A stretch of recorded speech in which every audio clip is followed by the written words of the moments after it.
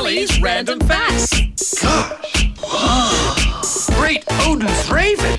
Excellent. You ready?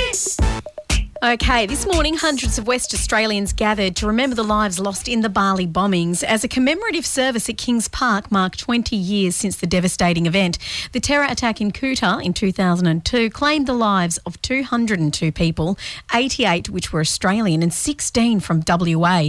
For many people, this event is still incredibly raw, and many who were injured in the attack were evacuated to Australian hospitals, with 28 people flown to Royal Perth Hospital. Now, from today, the WA Museum Boulevard is showcasing an exhibition reflecting on the challenges at Royal Perth Hospital. It's told through photographs from the RPH alongside video testimonials from survivors and key medical staff. The exhibition reflects on the challenges the hospital faced dealing with injuries of a magnitude and severity never experienced before, and it recalls the outpouring of community spirit, lifting morale in a time of great hardship.